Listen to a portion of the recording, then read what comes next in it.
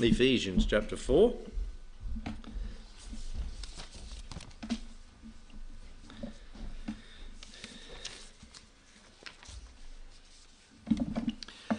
And the bulletin outline, it's not complete, it's just a broad one. And so there's a lot of other detail that we look under. In the point under point B is number 1, a complete deliverance. We have verse 17 to 24 of Ephesians 4. And we looked at verses 17 down to 19 last week. The sinner's condition. We are intellectually darkened and our inclinations are depraved, as we looked at last week. And I've written verses 17 to 20 next to Romans chapter 3, where Paul said there's none good, no, not one, because it's describing our fallen state in Adam. And so we've noticed the sinner's condition there, intellect darkened and inclinations depraved. And we didn't go to Romans chapter 3 last time, but we'll just read it to start with in chapter 3 of Romans and verse 9, where Paul said this to them in building the case for the need of salvation and showing us how sinful we are in the first 3 chapters of Romans. He said, "What then, are we better than they? No, in no wise. We have before proved, both Jews and Gentiles." Are we better than they? Are the Jews better than the Gentiles? No. Both Jews and Gentiles, they are all under sin. Everybody. As it is written, there is none righteous, no, not one. There is none that understandeth, there is none that seeketh after God. They are all gone out of the way, they are together become unprofitable. There is none that doeth good, no, not one. And no matter who it is, from Pope down, the preacher, pastor, whatever, there's none that doeth good, no, not one. We're all in that state, unsaved. And we cannot declare our own righteousness. We must recognise that all are sinners, for all have sinned and come short of the glory of God, verse 23.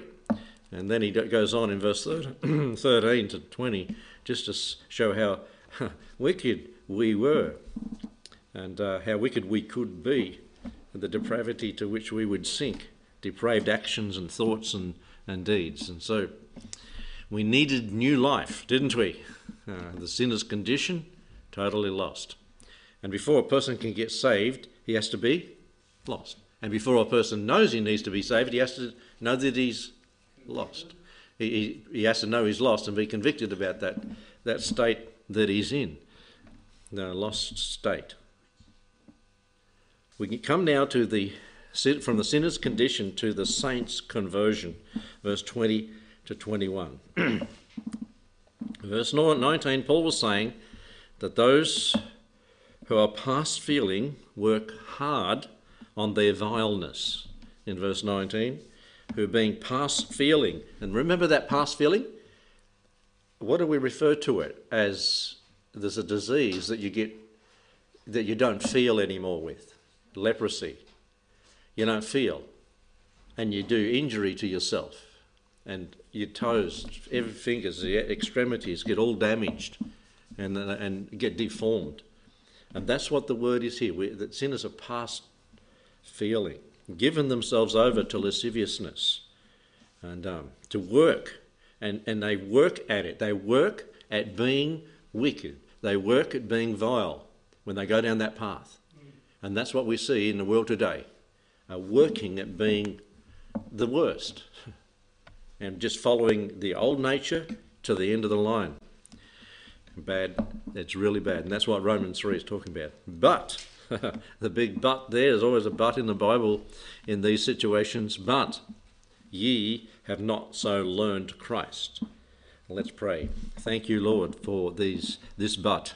And it may be that this evening most people, if not all here, have come to that but. We have not so learned. We do not go that way. We do not practice sin. We do not go down the path of wickedness and vileness. Lord, we choose to be different.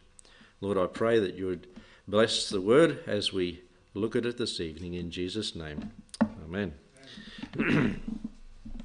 So, the saint's conversion, the change that happens in verse 20. Paul did not link Christian belief and behaviour to a creed, to a code, or to a precept, but to a precept. And he linked it to a person. A person. If we're going to measure up, we're going to measure up to the fullness of the stature of Jesus Christ. That's who we're going to measure up to. We learn from him what we ought to be. Christianity is Christ. You have not so learned Christ. You don't do what you used to do. You don't do that the old man, the old nature tracks you down to do or leads you to do. And to find out how filthy and false ungodly philosophies are, place them alongside Christ. Ye have not so learned Christ. Remember the people that came to the preacher and said, "Sirs," the Greeks, wasn't it? "Sirs, we would see Jesus." We would see Jesus. And we see him as we read through the New Testament. We see him in the Gospels. We hear of him being preached in the book of Acts. We see the doctrines in the epistles. We see his Sermon on the Mount in chapter 5 through to 7 of Matthew. He didn't keep the bar down here. People say, the law is done with. He raised the bar, to look on a woman and really laid it down. And he said, this is the measure. This is the measure that I live by. This is the measure I did when I was here on earth. He lived a life and it was absolutely what? Perfect. There was no sin in him. No sin at all. We see him in his priceless parables.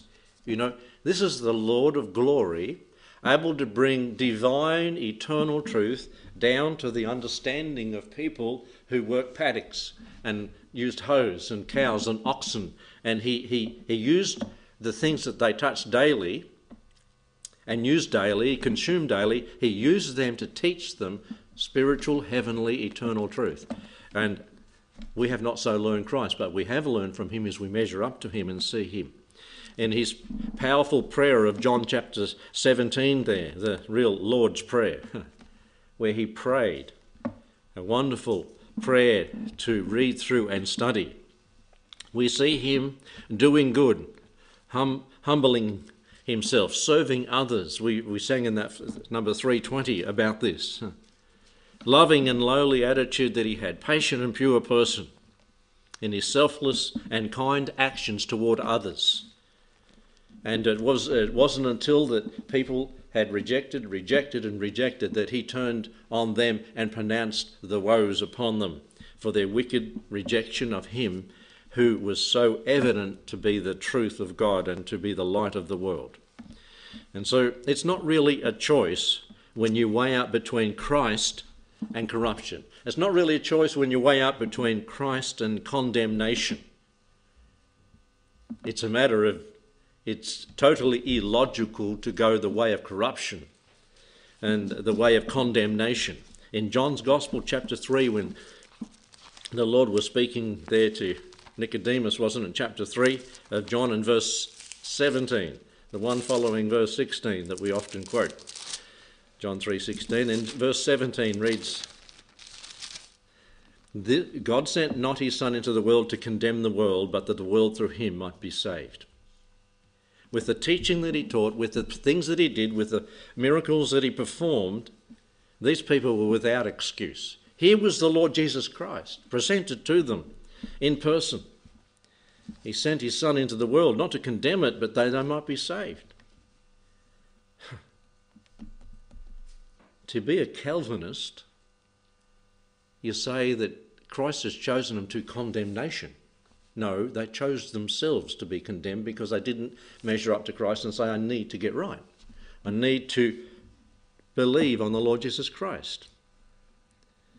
They are condemning themselves to eternal condemnation because they do not believe. He that believeth on him is not condemned, verse 18. But he that believeth not is condemned already. You're walking in a condemned state. And as you measure up to Christ and see his wonder, his glory, his power, all the things that he did, don't you see how condemned and how small we are? because he hath not believed, the person that doesn't believe in the name of the only begotten Son of God. And this is the condemnation, that light is come into the world, and men love what? Just what we've been talking about, just what Ephesians talks about, just what Romans 3 talks about. Men love darkness rather than light, because their deeds were evil and they hate being exposed. Their pride makes them, the hairs rise on the back of their neck when you speak about them being a sinner. Everyone that doth evil hateth the light, neither cometh to the light, lest his deeds should be reproved. Notice that? So, yes, the change, a wonderful change in my life has been wrought since Jesus came into my heart. Millions choose condemnation rather than salvation, because they just won't humble themselves and admit that they're sinners and they're under his condemnation and they need salvation from the Lord Jesus. Just as it was in Christ's day, they still cry out, "Give us Barabbas. Give us Barabbas, not the Lord Jesus Christ." Hebrews chapter 10 and verses 26 and through to 31. We have this mentioned. "For if we sin willfully after we've received the knowledge of the truth," we've seen the Lord Jesus Christ, we know that he's died to offer salvation, and then receive the knowledge of the truth, there remaineth no more sacrifice for sins, but a certain fearful looking for of judgment and fiery indignation, which shall devour the adversaries. And he that despised Moses, the Lord, died without mercy under 2 or 3 witnesses. Of how much sorer punishment, suppose ye, shall he be thought worthy who hath trodden under foot the Son of God? Ye have not so learned Christ. People see and know and deliberately reject the truth. There is no other way for salvation. There's no other way to eternal life. Paul reminded us in Ephesians 4 verse 20 that we're looking at. Life with Christ is a life of victory over the mental darkness, over the moral depravity of the lost. The Lord Jesus clarifies our thoughts, cleanses our lives, indwells our hearts, quickens our conscience, and stiffens our resolve to follow and serve him as he gives us his Spirit. And so there is a change. We look at Christ, we measure up to Christ, and do we ever reach that in this mortal body? Do we ever reach that? When does perfection come? At the moment of the rapture, that perfection comes. Body, soul, and spirit in his presence. And we battle against the old nature through this life. We battle those depraved thoughts that come, those things that the old man would love us to do.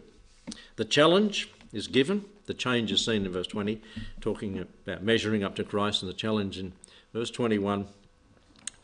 "If so be that ye have heard him, and have been taught by him, as the truth is in Jesus." And there's a if here. There's a but in verse 20, there's an if in verse 21. If so be. If here is like the hypothesis found in 1 Corinthians 15:17, where it says, "And if Christ be not raised, your faith is vain, and ye are yet in your sins." The if casts no doubts on the fact that Christ has been raised. The if followed by the indicative mood means that the hypothesis is assumed as fact. Paul made it clear that a new life is fundamental to being a Christian. If you're saved, there will be a change. They see. There'll be a difference. Easy believism is a problem, isn't it, in our world today, in a lot of the big churches. I believed. But where's the change? Where's the difference? If this is so, there will be a difference. Young people, if it is so, there will be a difference. There will be a new life that's displayed. the life of Christ in you. The way of lust and license is false. It ends in disease and defilement and death.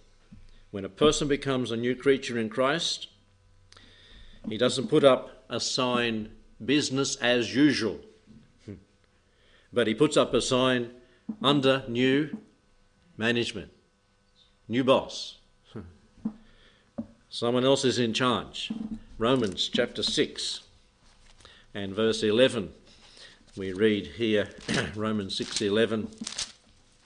Likewise, reckon ye also yourselves to be dead indeed unto sin, but alive unto God through Jesus Christ our Lord. Let not sin therefore reign in your mortal body, that it should obey it in its lust.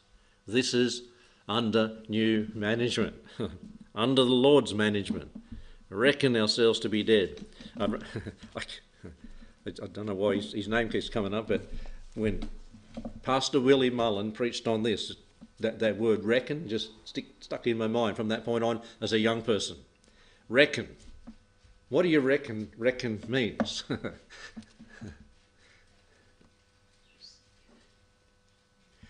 What do you do at the end of the month? Well, I do at the end of the month. You probably don't if you're on a wage earner. Well, maybe, yeah, you have to have a budget of some sort. But at the end of the month, what do you do? Well, you should be a ready reckoner.